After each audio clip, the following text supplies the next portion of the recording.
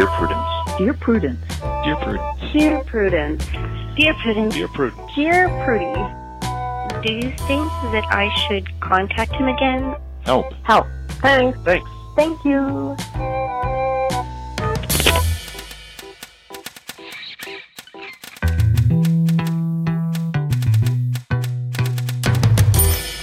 Hello and welcome to another mini episode of Dear Prudence. I'm your host, Danny M. Lavery, and this show is for you, our Plus subscribers. Our guest this week is Davy Davis, who writes about culture and sexuality. Their first novel, The Earthquake Room, is available through Tiger Bee Press. Read their newsletter about people named David at itsdavid.substack.com. And now, here's our first letter. Oh, this next one broke my heart. Oh, man. This one was...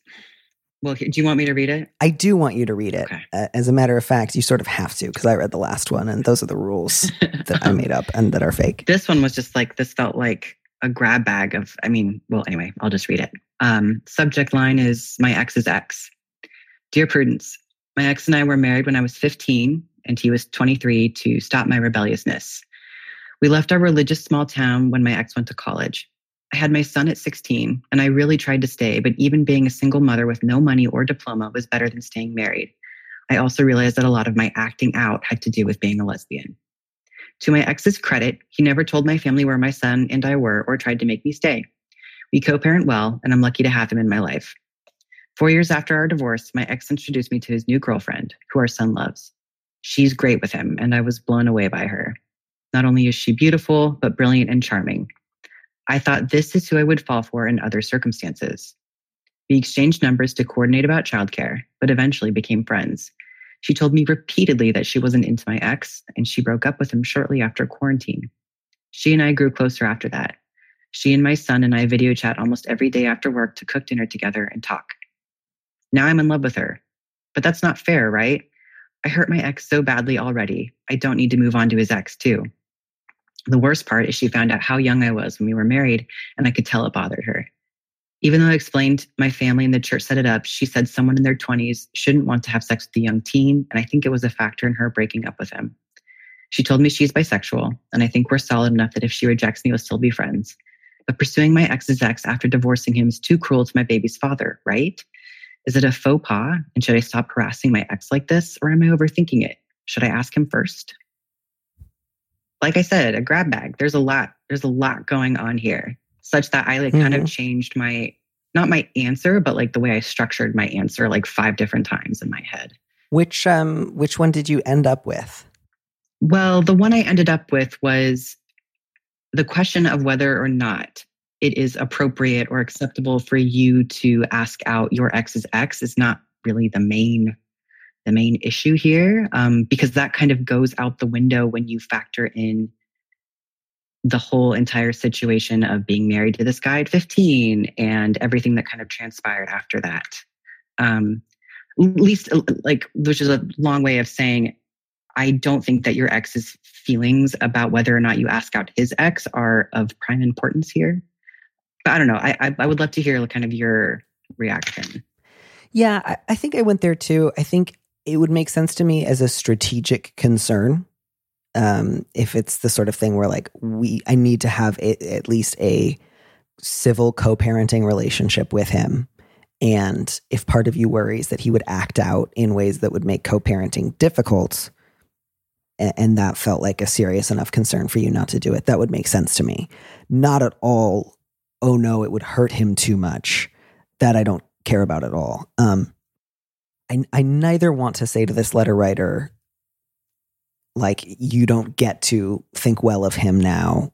You have to hate him, and you can't enjoy the nice co-parenting relationship because of how you two got together.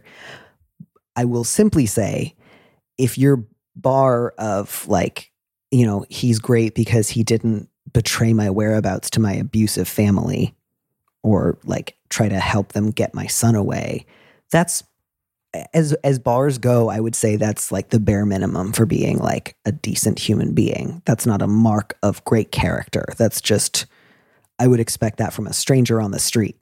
Baseline. Yeah. So I get that, your family was much worse. Your family of origin was much worse than the marriage you used to escape once you were pushed into that marriage. And there may have been ways in which your husband was able to model to you some better or less abusive behavior than what you had grown up with. I want to take all of that into account. And I just also want to say there is no explanation for a 23-year-old marrying a 15-year-old where I feel like, oh yeah, what a good guy. He was really helping her out. I think that that's wrong. I think he shouldn't have done it. I think if there's a legal loophole for parental consent for marrying off a 15-year-old to a 23-year-old, it's still wrong, and he should not have done it. And the fact that you were gay, like that you think I hurt my ex so badly already. It's just like, you were a child. Yeah. You were given to him by your parents to punish you. And then later it turned out you were gay. If any of that hurt him, I would simply say he participated in the sale of a distressed queer child. So, I mean, that makes him. me, and that makes me wonder, like, the way that this is written, it feels like she's asking for us to go like, you're right, he was hard done by, or at least making some space from that. And I'm wondering, is that how he feels? Like, is that something that he is saying to you? You know, like, I wonder and kind of worry, like, to the extent that he kind of feeds into this narrative where he has done you favors by not outing you, you know, helping your family track you down or whatever. Like I said, his feelings kind of don't really matter to me in this situation, in the relatively low stakes situation of, can I date somebody that this person formerly dated? I'll just say your ex married you. You say you were married to him to stop your rebelliousness, which to me is a pretty clear indicator that he didn't even have the sort of fiction of like, well, we're in love. Well, she's old for her age. Like, it sounds like he was pretty aware. And so the fact that you gave birth the next year, I am also able to draw some conclusions there about his conduct towards you. So I just, again, without saying that you have to say, I can't be grateful to the ways that I was able to get away from my family because of that marriage. That can still be true. You can still value that. This guy is not a saint who helped you out. He was not your social worker. He married and impregnated a child who was distressed and gay. I don't think well of him as a result. And I don't want you to worry about hurting him. Yeah. This woman was right to be distressed when she found out the circumstances under which he forcibly married you. I applaud her for breaking up with him as a result. My guess is once she found that out from you, she realized, like, not only did he not tell me himself, he doesn't seem to have done any introspection on his role in this, again, just like act of child abuse. Mm-hmm. So yeah, good for her for dumping him. I'm glad. Speaks well to her character. Although again, baseline, right? Like that is a baseline kind of thing. And I mean, also it's like, so either he was in love with you when you were 15. And so now that would break his heart, which is gross. And as his ex pointed out, or he wasn't in love with you and it was convenience or whatever. And so you don't have that kind of, you know, any hint of like an emotional obligation to him to protect his feelings in that way. Like in both cases, it's just no good. Right. And even without all of this background, if it was simply just like, is it okay to ask out an ex's ex? My answer to that is almost always going to be some version of, it might be complicated, but it's not wrong. They don't own someone after having ended a relationship, and adults who are interested in one another and who are available for relationships should think about going out with one another. So if you decide not to because you think it would make co-parenting too difficult, or it would put me into more contact with him than I'm comfortable with, that would make sense to me.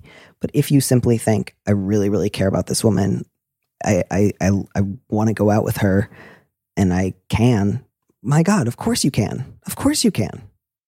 And it sounds like you're close enough that you're already having, like, I'm not going to say you're in a relationship now, but like the level of intimacy, you're talking to each other every day. She has a relationship with your son. She's amazing with your son. Like, there, and you seem very comfortable already with the idea of broaching this with her and not afraid of of it affecting your relationship. It seems to me like talking to her about it, it doesn't seem like there are any downsides to that, whether or not she's interested or whether, like this sounds like something to bring to the table because you trust her. Yeah. Yeah. And I really want to stress, like, there's just that language of like, this isn't fair, right? I've really hurt him. Is this a faux pas? And I just think there's so many ways in which you still are in the mindset of, I really owe him. He really did me a solid. He really helped me out. And I kind of failed him by being gay. I wish I could have returned his love. And I just really encourage you to rethink all of that, preferably with a therapist, preferably with a gay therapist, preferably with a gay therapist who can say things like, that's child rape that was smiled upon by the church and the state and your family of origin. Well, and by the way, if you had been straight, it wouldn't have made a difference, and you still might have reached the age where you are now and been like, I don't actually have real romantic feelings for this guy because that's not the circumstances under which we came together. Like, it's just you were set up for failure. You were abused and then put in a situation against your will. So all of the repercussions of that, insofar as other people's feelings, is not on you. Yeah. I'll leave that there because I feel like we just give this letter writer a ton to process and work through, yeah. and I don't want to overwhelm her. But good luck. Yeah, I'm good glad luck that to you have at least this great lady in your life. And if you don't go out with her, I hope you go out with someone fantastic next. And again, I hope everyone you date in the future is able to say things like forcing a 15-year-old to get married because they are quote unquote rebellious is wrong. Agreed. Baseline. Okay, so this next one I will read. That's all. I'm not going to preface it anymore. The subject is a child's rage. Dear Prudence, my special needs nephew is 12 years old and frequently kicks and punches others during fits of rage. Therapy has helped him a little, but he is now 3 inches taller and much heavier than his mother. Family visits are the only respite my sister gets since the schools have shut down. Taking care of my nephew is a 24/7 job. I understand this, but in June, my nephew had a fit while playing with my 6-year-old. In the blink of an eye, he punched my son repeatedly in the face and broke his nose. His mother couldn't pull him off. I had to. Our son had to go to the ER. My wife refuses to visit them again. She ended up in a screaming match with my sister and told her that our nephew needs to be institutionalized. My sister refuses to see the seriousness of the situation. There wasn't any apparent trigger, and my nephew is, quote, sorry, and promises not to do it again. I have since been over a few times myself to help out. I've noticed my sister wearing long sleeves, and last time she had a bruise on the side of her face. She claimed it was from tripping on the stairs.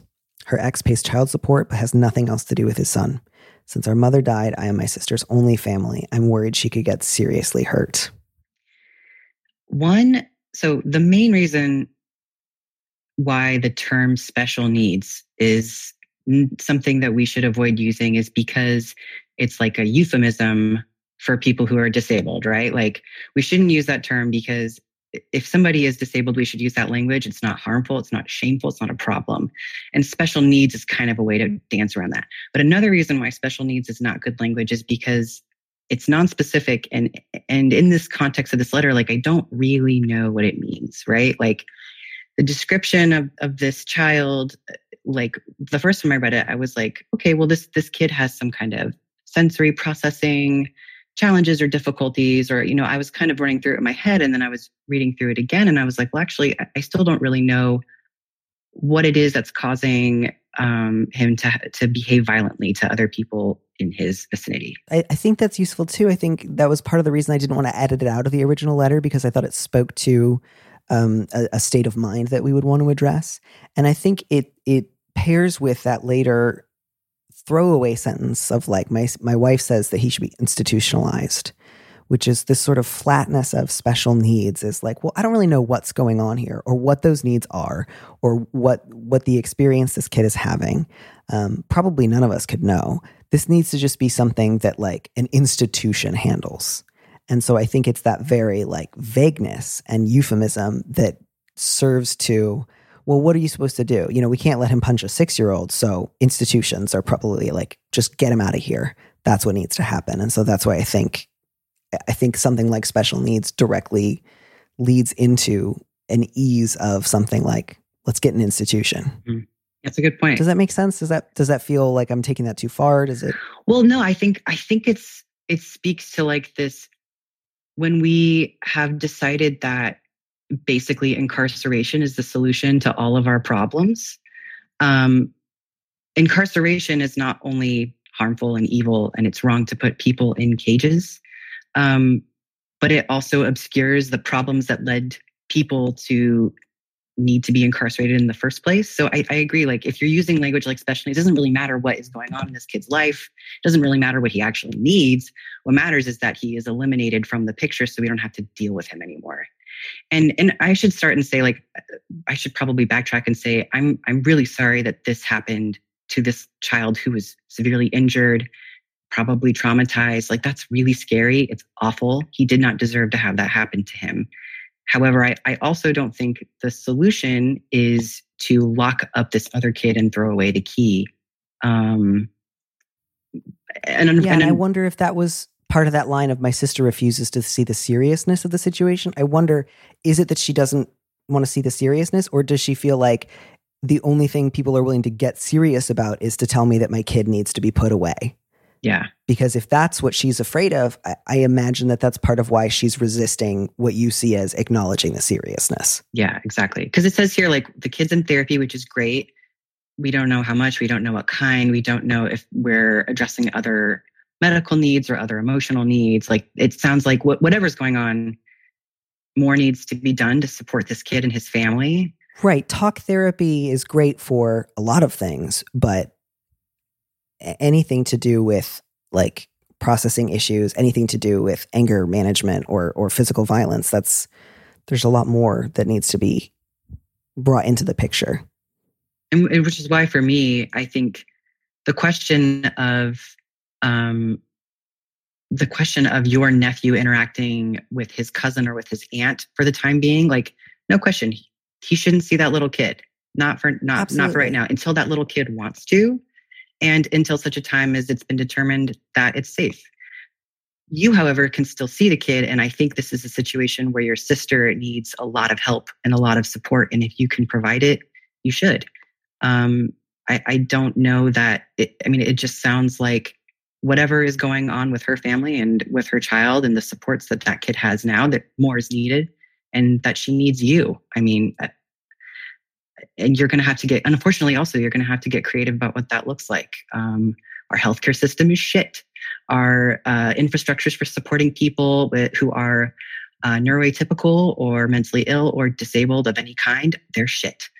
There are some options available for people, but it's the kind of thing where you have to research, fight, advocate, kick your own ass. 100%, unfortunately, on top of the 24/7 job of caring for your nephew, which I don't mean to sound defeating, but it's true. And the more people who can kind of carry that burden, the better. Yeah. So I think all of that is just to say, absolutely. Of course, I'm so sorry about your 6-year-old. You're absolutely right to say we can't bring our 6-year-old around. That makes total sense. I also understand. I think your wife was wrong to threaten institutionalization, but I also really understand why she felt angry and said, I can't visit again. And, hearing from your sister, nothing is not, that hurts. That hurts. My kid was in the hospital. So that makes sense. And I think just to make that really clear, nobody needs to put bringing back visits with the 6-year-old on the table right now.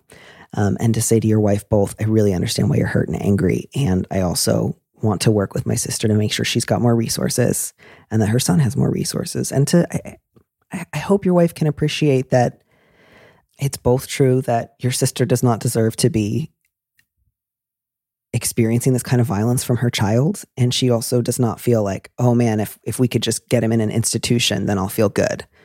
Like, it's not, that would cause her a different kind of pain. So yeah, I think, as you were saying, Davey, like, to talk to your sister and to say, I know we haven't known ways to talk about this previously, and I want to really stress that I'm not bringing this up because I want to say you're fucking up and we need to put him away. But I want to work together to research other options. Maybe that means, like, seeing going back to her divorce lawyer and finding out if she is able to get more money from her ex. Like, that is one possible source of resources right there that might be worth reinvestigating. figuring out if there's any in-home care that they can apply for, even if it's just a few days a week. Respite care, IHSS, there's lots. I mean, like I said, there is not a lot, but there is surprisingly more than you would think. And I got, like, for me, like more than anything else, I would just want anyone listening to know that institutionalization is a thing that exists.